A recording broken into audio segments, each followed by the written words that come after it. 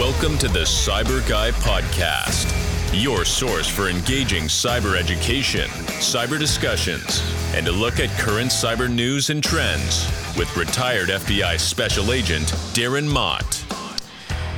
Good morning, evening, afternoon, folks, whatever time you're listening to this podcast. I am your host, retired FBI Supervisory Special Agent Darren Mott. And in this episode 91 of the CyBUr Guy Podcast, we're going to talk some news items, and I'm going to do a post-mortem on a business email compromise event I have some knowledge of. A lot of stuff is going to be removed to protect the victims and stuff like that. But I want to talk about the generalizations of what we saw in this particular business email compromise, because I think it's a good learning experience for those who've not experienced a business email compromise, and talk about some ways to protect yourselves and what to do in the event you are a victim. And one of the things I complain about a lot, if you were watching me on LinkedIn, is that there was created in an executive order by the president 2 years ago what was supposed to be called the Cyber Safety Review Board, which anytime there was some major cyber event, there would be like an NTSB group that would go out and look at the case and figure out, okay, here's what happened, here's what we learned from it, and let everybody know intelligence from that particular event. The only one I think they've even done anything remotely close to is SolarWinds, and that had a limited reporting scheme. There have been plenty of other intrusions and bad things that have happened over the course of the last 2 years that could have resulted in this review board doing something, but they have not really. So it's kind of been a lot of talk for really no show. So I'm going to put my money where my mouth is and give you all, you listeners of this podcast, a post-mortem on what it looks like when a company is victimized by business email compromise, how the actor kind of did it, what he did when he was in there, and things you can look for to prevent yourself from becoming the victim of the number one financial cybercrime.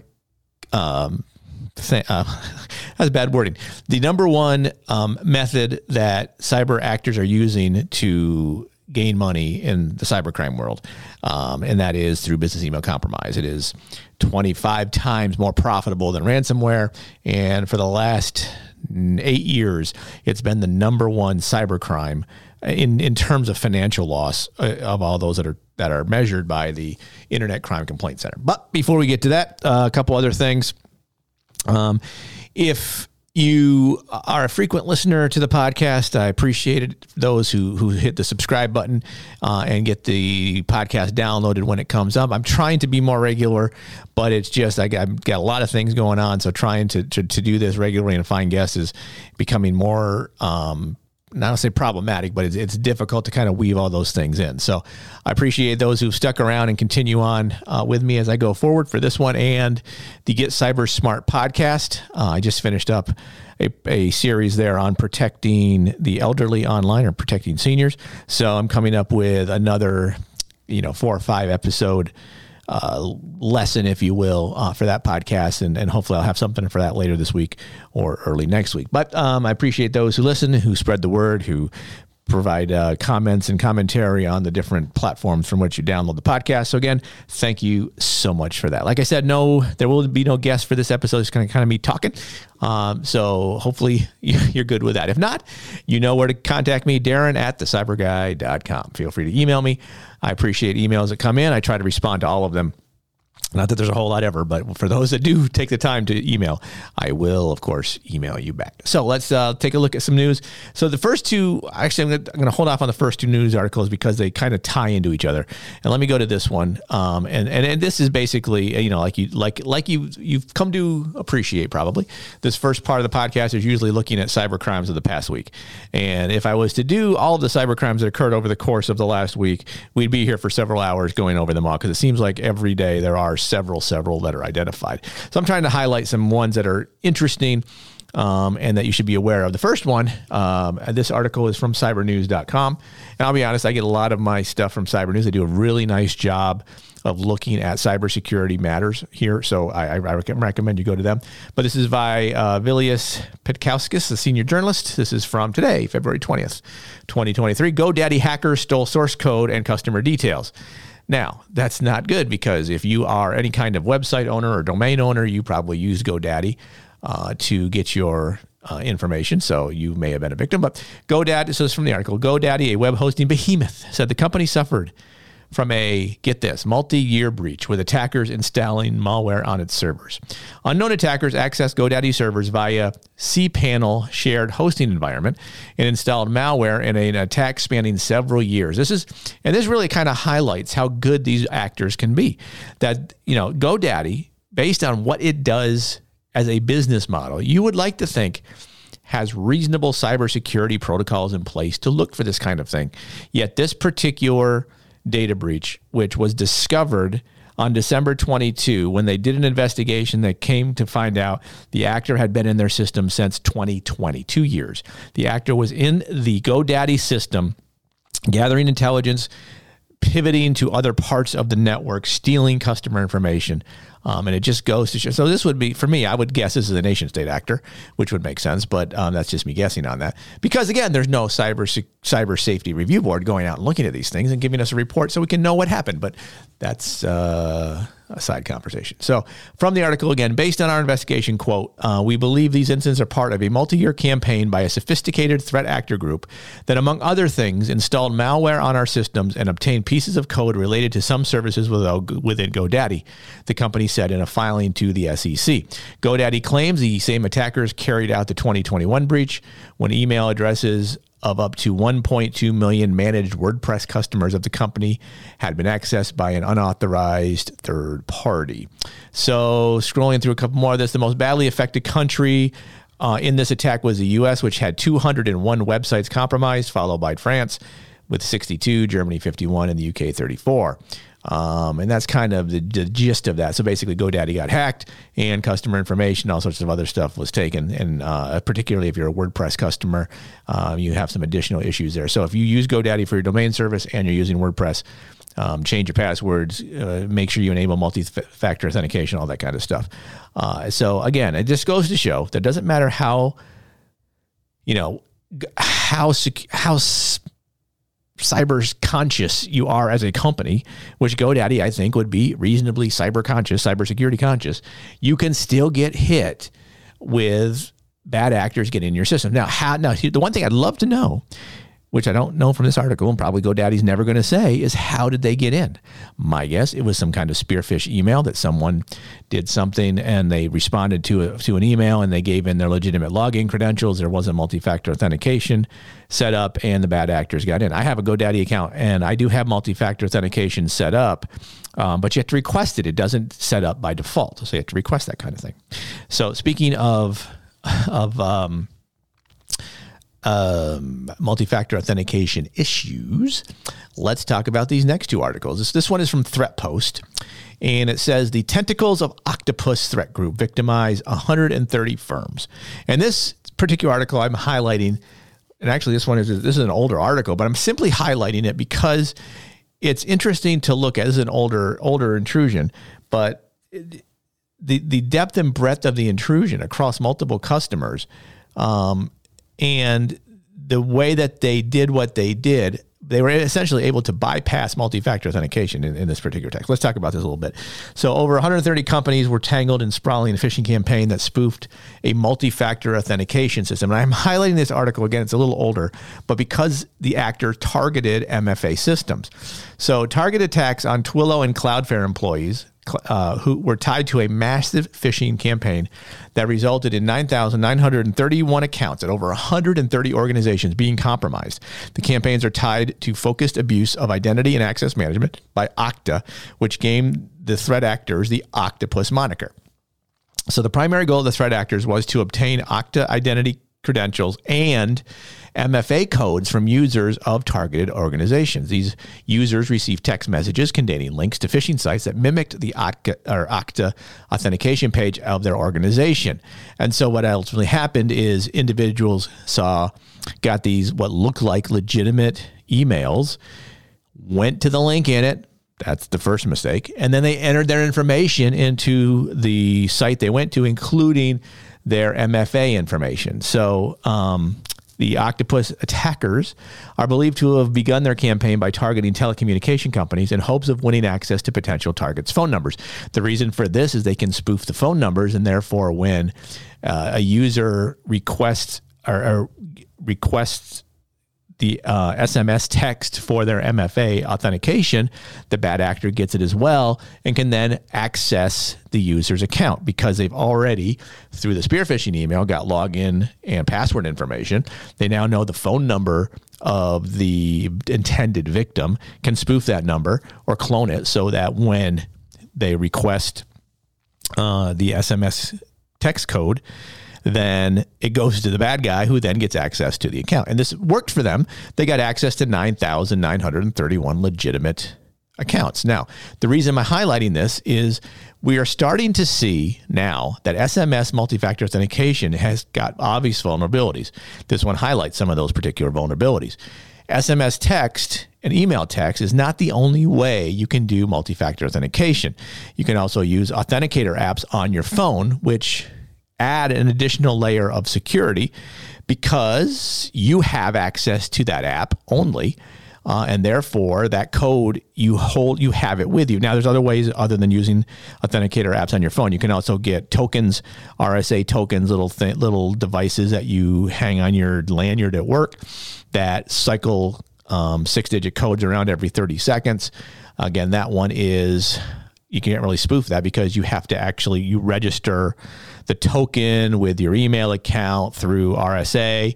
And then it's largely protected. Another way to do this, is recommended in this particular article, if I can find where I saw that exactly, is anyway, it has to do with having hard tokens. So there's a lot of different ways to use multi-factor authentication beyond SMS coding or SMS texting. And actually, so here's the line in the article. It says, to mitigate octopus-style campaigns, the researchers recommended good hygiene around URL and passwords, obviously, which means when you're clicking on a link, make sure the link is correct because it's very easy for bad actors to mimic a URL that you think you're going to by changing one letter or digit in that URL. So, for example, if your URL has the letter L in it and you replace it with a 1, are you going to recognize that to be the wrong URL? Probably you're not looking that closely, and you're going to get scammed by it, which we'll find out when I do my BEC postmortem here in a second. But anyway, so, use FIDO2 compliant security keys for MFA. These are going to be hard-coded tokens that you have in your possession that if you lose them, you can very easily deactivate them. And again, it protects, you still use multi-factor authentication, but it's something that you have in your possession. It's not a text message that if your phone is spoofed or cloned, then the bad actor would get that MFA token as well. So again, MFA, I tout it all the time. It's still important to have. Just understand that nothing is a 100% protection model for bad actors getting into your systems, which brings me to the article of today, which is interesting, if not somewhat disturbing. And it's not surprising it's disturbing. It comes from Twitter. So this, again, is another cyber news article. This is Reuters, excuse me. And it's basically, Twitter is going to start charging for multi-factor authentication, if you can believe that. So Twitter said on Friday, it will allow only paid subscribers to use text messages as two-factor authentication method to secure their account. Now, what they're saying is that SMS text cost there's scams that are resulting in them somehow losing $60 million per year on SMS scams through multi-factor authentication. I'd love to see the report on that, what that looks like. But basically what Twitter is saying is the company believes phone number-based multi-factor authentication is being abused by bad actors, according to a Wednesday blog post that the company's tweet linked to. Twitter owner Elon Musk tweeted, "Yep," in reply to a user tweet that the company was changing policy because telcos using bot accounts to pump 2FA SMS, and the company was losing 60 million. Now, again, how's that happening? I'd love to know.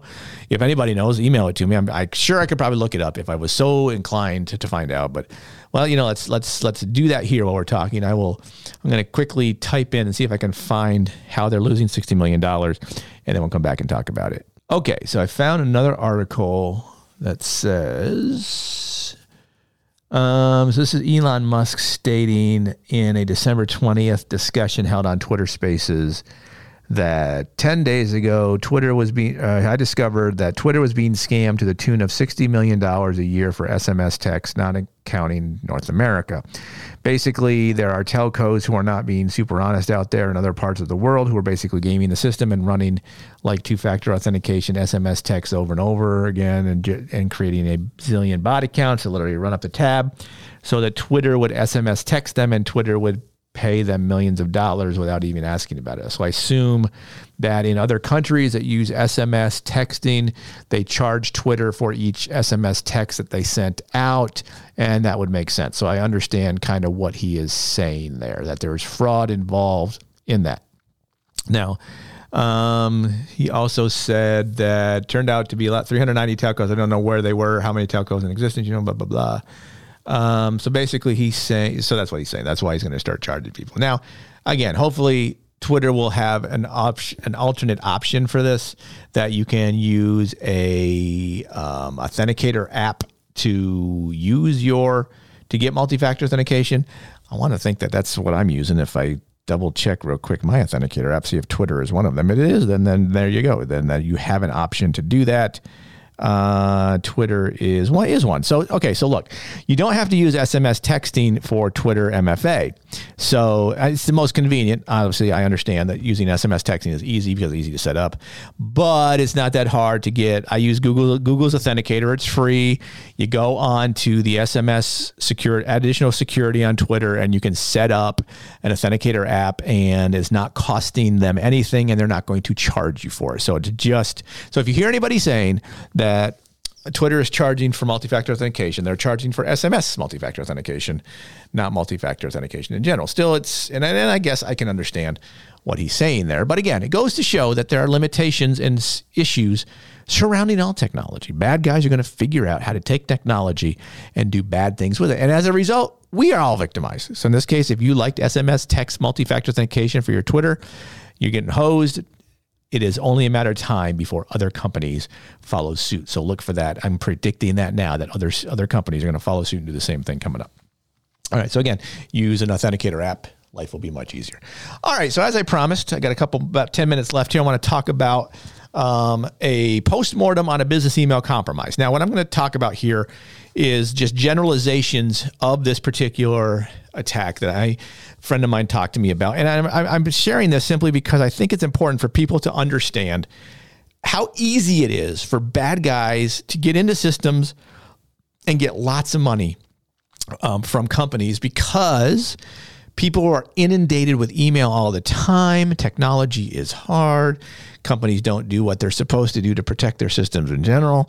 And if you're moving a lot of money every day, you can get overwhelmed, especially if you're overworked, and bad things can happen. So essentially in this case, a company lost about $500,000 to an business email compromise, meaning that somebody redirected money from a legitimate vendor to a bank account that was not the vendor's bank account. And several weeks after it happened, the company learned that they did not send the money to the right person, because the right company called and said, "Where's our invoice payment?" And they said, "We sent it on this date." And it turns out they did not. So let's talk a little bit about how this particular thing happened. So the focus of the investigation we're talking about was on the procurement officer for a particular company. A lot of stuff is going to be redacted here, so you're not going to be able to tie this to anything, like I said, any company names. I'm just going to give the generalizations of what the bad guys did and how they did it, because this is how it happens all the time. But you don't hear a lot of, you don't see a lot of postmortems on these things. So essentially the forensic or incident response investigation looked at the procurement officer for this particular company, because their account was used to initiate the fraudulent wire transfer. So this particular company uses, as most companies now do, use some version of Microsoft Office 365. The problem was they didn't have multi-factor authentication set up. Hey, we were just talking about that. Shocking. We were talking about it again.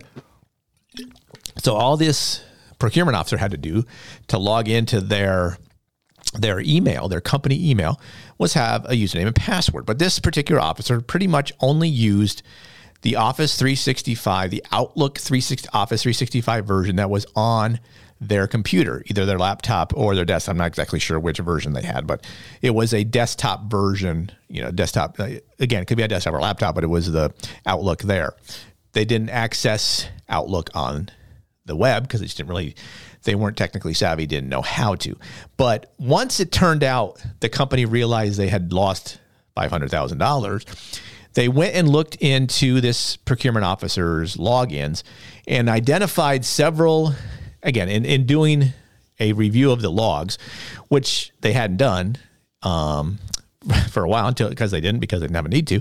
But they looked at the audit logs and revealed several successful logins to the email account via the Outlook web app, meaning someone went to, Microsoft calls it OWA, and it's basically just Office 365 Outlook on the web. And there were geographically suspicious locations and IP addresses that spanned roughly 6 months.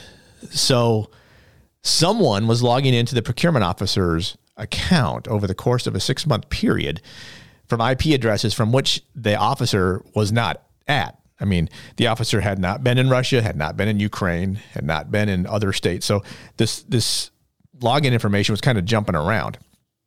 So it was determined that one of the IPs had a successful login several months prior. And looking at the procurement officer's email account, they found a suspicious email that redirected the officer to what looked like an Office 365 login page. They didn't think anything of it, thought it was part of normal business operations. And without, asking anybody in IT, they just put in their login name and password. And again, they weren't using multi-factor authentication. Put that information in. It got redirected to what looked like a legitimate Microsoft web page saying, hey, you successfully logged in. Congratulations. You can now close your web browser, whatever it said. I didn't see that part, but I would have guessed that's what it did. And upon doing that, the bad actor now had access to this procurement officer's legitimate email login information and was able to go to the Outlook web application and log in to that email as this user. So once in there, had complete access to the entire email system that the procurement officer had. And the way that all of this stuff is set up, unless someone actually took the time to look at these audit logs prior to any of the activity, they would have seen this. But again, if a lot of companies don't have people looking at Office 365 audit logs on a daily basis to make sure everybody's logging in from where they're supposed to. They just don't have that capability to do so. So I'm not blaming the company for this. I'm just saying this is a problem that probably every company has that doesn't have a fully dedicated cybersecurity staff to do these kind of things. All right. So once the actor got in, they started making a couple changes, subtle changes to the email account. They created a number of email inbox rules that had the effect of routing particular emails and responses away from the normal email folder, such as the inbox, into such folders as junk email or RSS subscriptions or deleted items. The rules also targeted email body content containing the terms such as invoice. So this allowed the actor to know, okay, I'm looking for particular emails that deal with invoices. The actor could then see what the invoices said and could identify vendors where they could get in the middle of a vendor-to-vendor transaction and ideally do what they did to result in the theft of $500,000. The other thing one of the other things they did, which was, give them credit, it was pretty smart, is once they moved these emails to these other folders, the junk email folder or the RSS subscription folder or deleted items, they also had them marked as read. The rule said, move it here and mark it as read. Because if you on your Outlook, when you get a new email, regardless of the folder it goes into, if it's unread, there is a bold number that says you have 1, 2, 3, 4, 5, whatever number. By marking them immediately as read, that number never pops up. So if it's not a folder you would generally go into, and in this case, the procurement officer really had no need to go into junk email or RSS subscriptions or read what was there, didn't know that there's anything in there to start with, and therefore the actor was able to continue unabated. So the intent was to mass communications. And so once they identified, okay, this particular vendor is asking for $500,000 for this invoice from the company, the actor then jumped in the middle of the conversation and created a fictitious domain for the vendor requesting the $500,000. And what he did was he took the domain that vendor had, call it jonesfencing.com, That's a bad one. Let me not use that one. Let me call it, let's see, this is jonesfencing.com, and change the I in fencing to a 1. So it's jonesfencing.com, but the I in fencing is now a 1. If you're not looking closely enough at the email, you won't recognize it to not be real, which the procurement officer did not recognize. So now this email is in the email chain with the vendor, repeatedly asking questions about payment. So, and what the actor did was repeatedly send emails asking and making there seem to be an urgent pressure resolve thing to get this payment made. And ultimately, the company took the information and said, okay, we're going to pay this vendor. So they quit sending me emails. And ultimately, wire transferred $500,000 to a bank account, a legitimate, bank account to Regions Bank. And they paid it. They paid the $500,000. Now, what happened is several weeks later, the legitimate company, let's call them Jones Fencing. It's not their name, but let's just call it that since I use it as an example, called and said, hey, where's our $500,000 that we requested in this particular invoice? And the procurement officer said, we paid it on this date. And the company said, we never received it on that date. So then that's what kicked off this whole thing. We think we may have been scammed. And so hence begins the incident response. We find that all this information is now found. And so the company has to then kind of scramble and say, okay, who else has, because it turned out there were other folders created with different vendor names indicating the actor was targeting other vendors for the same kind of scam. Anyway, to get in the middle of legitimate invoicing to get more invoices sent, but it turned out to only be this one $500,000 one. But anyway, so, I mean, couple key things to learn from this. People in your procurement or your accounts payable, your finance department, have them frequently look yourself at Outlook rules. Are there any rules in there that are odd? If there are, guess what? You've got somebody in your system, unless that particular user created that rule. Chances are most people in the finance department of most companies are not creating Outlook rules specifically to redirect emails with the word invoice into folders that are then marked as red. So, I mean, there's certain rules you can look at. That's if it was just, move this, the rule is move anything with this word to this folder, maybe that's legitimate, but obviously you can kind of look at that and say, that doesn't make any sense. I wouldn't make that and make that rule. And also look under like your RSS feeds and see if there's any emails in your RSS feeds folder. If there are, someone redirected them there. It probably wasn't you. That's something you need to kind of look for. So, obviously the procurement officer never used the Outlook web access, or application. So that was a key thing. So, and again, the big one here is no multi-factor authentication. Multi-factor authentication had been enabled. The actor never would have got in. Now, one funny story to this, upon learning this, the company decided they were going to institute multi-factor authentication. They did so, but, the email that was sent out saying, we are now starting multi-factor authentication, click on this link to set it up. They hadn't removed the actor from the system, so the actor saw the email and set up the multi-factor authentication first. So they had to go in and basically kick him out of all the systems and then reset the multi-factor authentication. And then what the actor did, because he'd been in the email long enough, he had emails to all the people in the company, started sending phishing emails, hoping someone else would click on something. So again, I say all this just to make you aware of how easy it is for bad actors to get into these systems and the things they do once they're in there. And it can be financially devastating to a company to lose, $500,000, $1 million. I had a company call me once and say they had fraudulently sent out 3 wire transfers over the course of about a month, measuring $1.2 million. The amount of loss in 2021 from business email compromise across 19,000 victims, I believe, that was reported to the Internet Crime Complaint Center was about $2.1 billion.